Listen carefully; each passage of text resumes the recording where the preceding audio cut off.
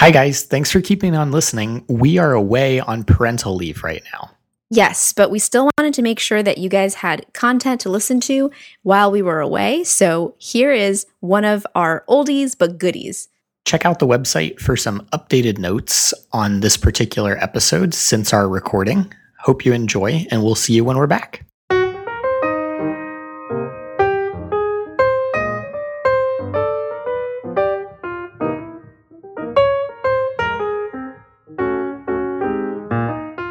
All right, guys, welcome back. This is Faye. This is Nick. And this is Creogs over coffee.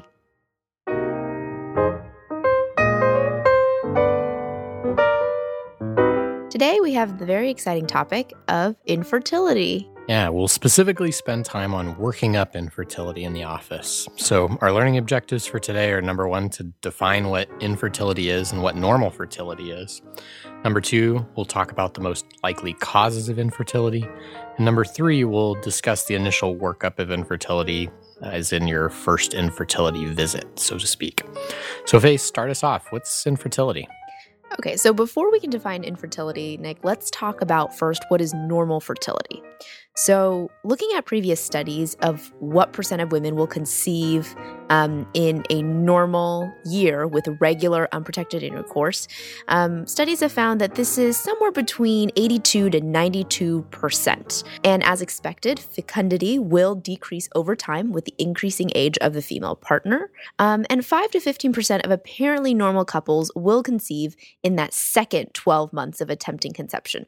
So after 24 months of trying to conceive, 95% of couples will have conceived. So then if we talk about what actual infertility is, a woman is considered infertile if she's been having regular intercourse for 12 months or longer without conception, without birth control, if she is before 35, and for 6 months if she is greater than 35 years old.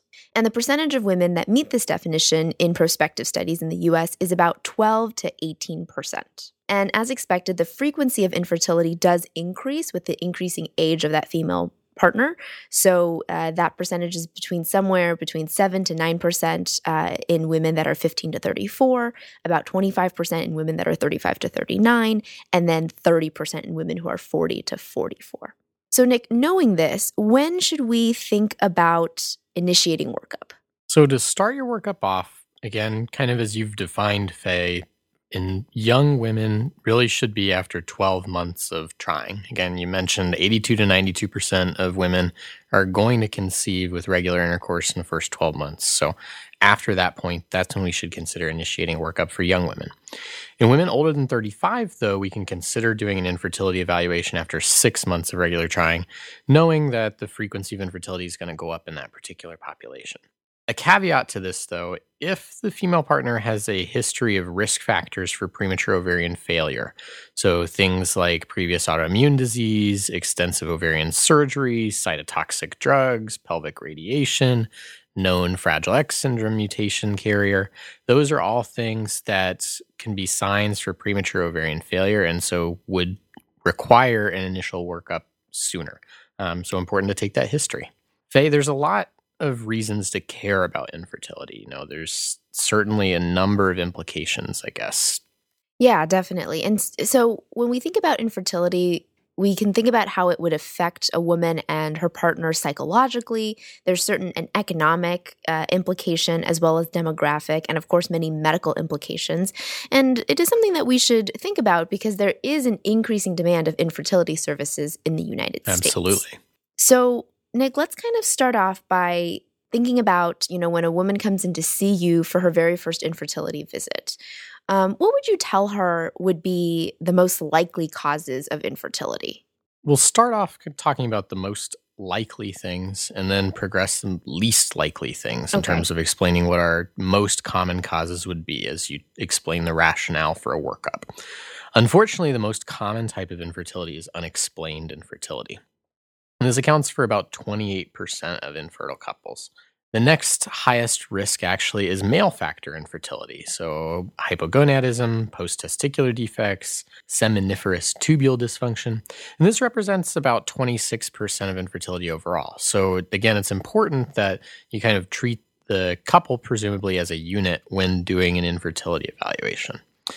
Subsequent to that, we have ovulatory dysfunction, which accounts for about 21% of infertility. Tubal damage, just about 14%. Endometriosis is about 6%. Coital problems also account for about 6% of infertility. These numbers, if you were checking me as you were listening, are going to add up to greater than 100%. But it's important to note as well that many couples have multiple reasons for infertility. And so you really, again, have to kind of tease that out because you may have like a male factor alongside an ovulatory dysfunction or a coital problem alongside male factor. You never know. So again, important to take that history. I guess that's a good segue, Faye. Let's talk about history. Yes. So definitely, you're absolutely right, Nick. Remember to ask a complete history and remember to ask both partners, right? You said that we should be thinking about both partners as a unit. And so in the female partner, you want to ask things like their past medical history, surgical history. So, for example, do they have a history of cancer, previous treatments of cancer, any ovarian surgery or uterine surgery? You want to ask their menstrual history, for example, the timing of menses, regularity, and things like that, and a history of previous pregnancies. In terms of a social history, you want to elicit if she is a smoker or if she has drug use or alcohol use that is excessive. In the male partner, you want to do the same, particularly eliciting a history of possible testicular trauma, cancer, or exposure to cytotoxic drugs, and also a history of previous children. And then from the couple as a unit, you want to ask them about the regularity of intercourse, timing of intercourse. Sometimes it's as simple as, are they having intercourse when your female patient is ovulating? And also, is he ejaculating within his partner? These are all things that you want to make sure to sort out, even as simple as they sound. What about a physical exam, Nick? What do you look for? Yeah, so again, fertility can be anywhere, as we've talked about in previous episodes, Faye, from head to pelvis, I guess. And so you need to do a complete physical exam. Things that you should be looking for are common factors for infertility. So again, evidence of polycystic ovarian syndrome. So hyperandrogenism, things like facial hair, male pattern baldness, evidence of insulin resistance, things like acanthosis nigricans, and finally, evidence of thyroid disease as well. Things like thyroid hypertrophy, a goiter, exophthalmos, and things like Graves' disease. Endocrine dysfunction is what you want to look for on your physical exam. Additionally, you also want to do a pelvic exam. No, it'd be a shame to go through an infertility workup and miss the fact that there's no uterus there. So you want to make sure that all of the parts are present. And then additionally, we'll talk a little bit more, but part of your physical exam too can also reveal things that may suggest problems with like coital dysfunction. So vaginismus, other things like that. Right. It wouldn't be an REI workup, Faye, without laboratory testing. Of course. So what do we need to do in the lab? So I tell my patients that when we do laboratory and imaging testing, that we're thinking about all the parts that we need to make a baby. So you want to make sure that the sperm is there and it's working. You want to make sure that the eggs are there and they're working. And you want to make sure that there's a place for the sperm and the egg to come together and form that fetus. Right? So the first thing is a semen analysis. You want to rule out male factor because that's an easy enough thing to do. A lot of times we'll have patients come and see us by themselves and they'll feel like not being able to get pregnant is her problem, whereas maybe she doesn't have an issue at all. Maybe, he has sperm that is non-motile, or perhaps he has some issues with the sperm. You then also want to assess ovarian reserve, and this can be done looking at day 3 FSH as well as an estradiol level. And by day 3, I mean the 3rd day of the menstrual cycle. And finally, at our institution, we use something called the anti-Müllerian hormone, as well as antral follicle count. Antral follicle count is basically an early cycle count of the antral follicles, and it's done on day 3 of the cycle. And what is normal can differ from each institution, but is usually between 3 to 8 follicles per ovary. And finally, you want to do an assessment of the uterine cavity. And you can do this either with a hysterosalpingogram or with a sonohystogram. You can also test tube patency as well with both of these tests, though with the sonohystogram, know that if there is spilling of the fluid into the posterior cul-de-sac, that only confirms that at least one tube is patent, not both. And last of all, you can think about getting a TSH to check for thyroid function. One thing that I know is an issue, especially among our patient population, Nick, is that all of this costs a lot of money. It absolutely does. And it's unfortunate, but even though infertility, again, as we talked about, has a number of implications for the patient psychologically, medically, it also has a lot of cost implications for patients. Not all testing is covered by insurance. And in fact, in many places, the workup and treatment of infertility is not covered at all and can be very, very expensive over time.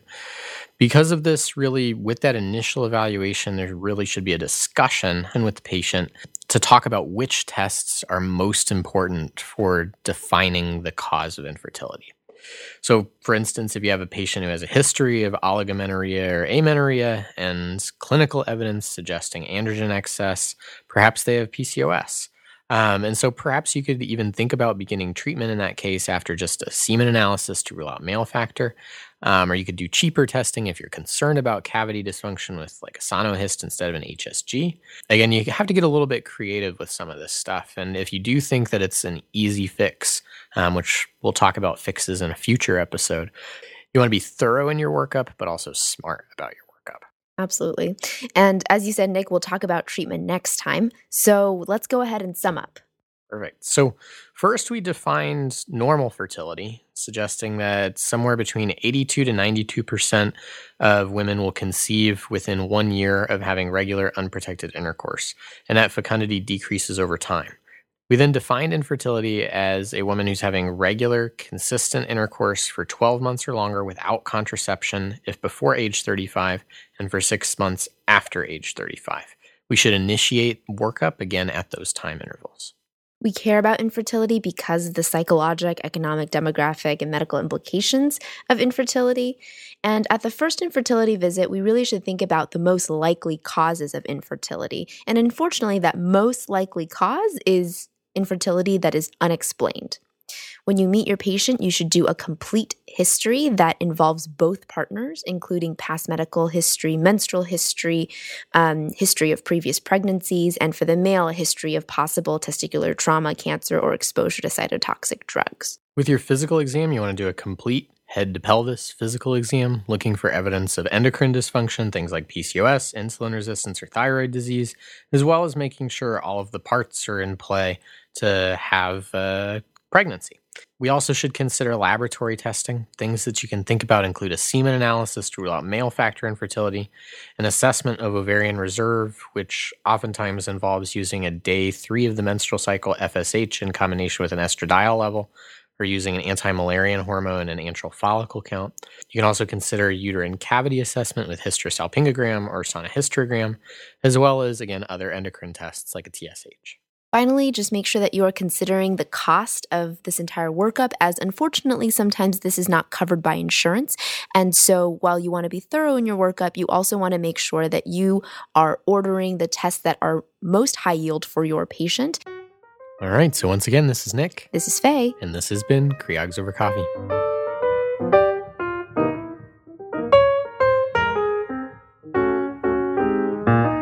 If you enjoy this podcast, go ahead and go on to iTunes, Spotify, Google Play, or any of your other podcatchers and give us a 5-star rating and review.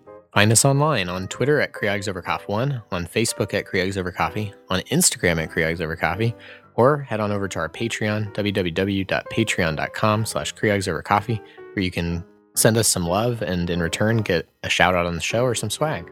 You can also find all of our adjunct material on our website on www.creogsovercoffee.com. And finally, if you have a correction to today's episode, an idea for a future episode, or just want to say hello, send us an email, creogsovercoffee@gmail.com.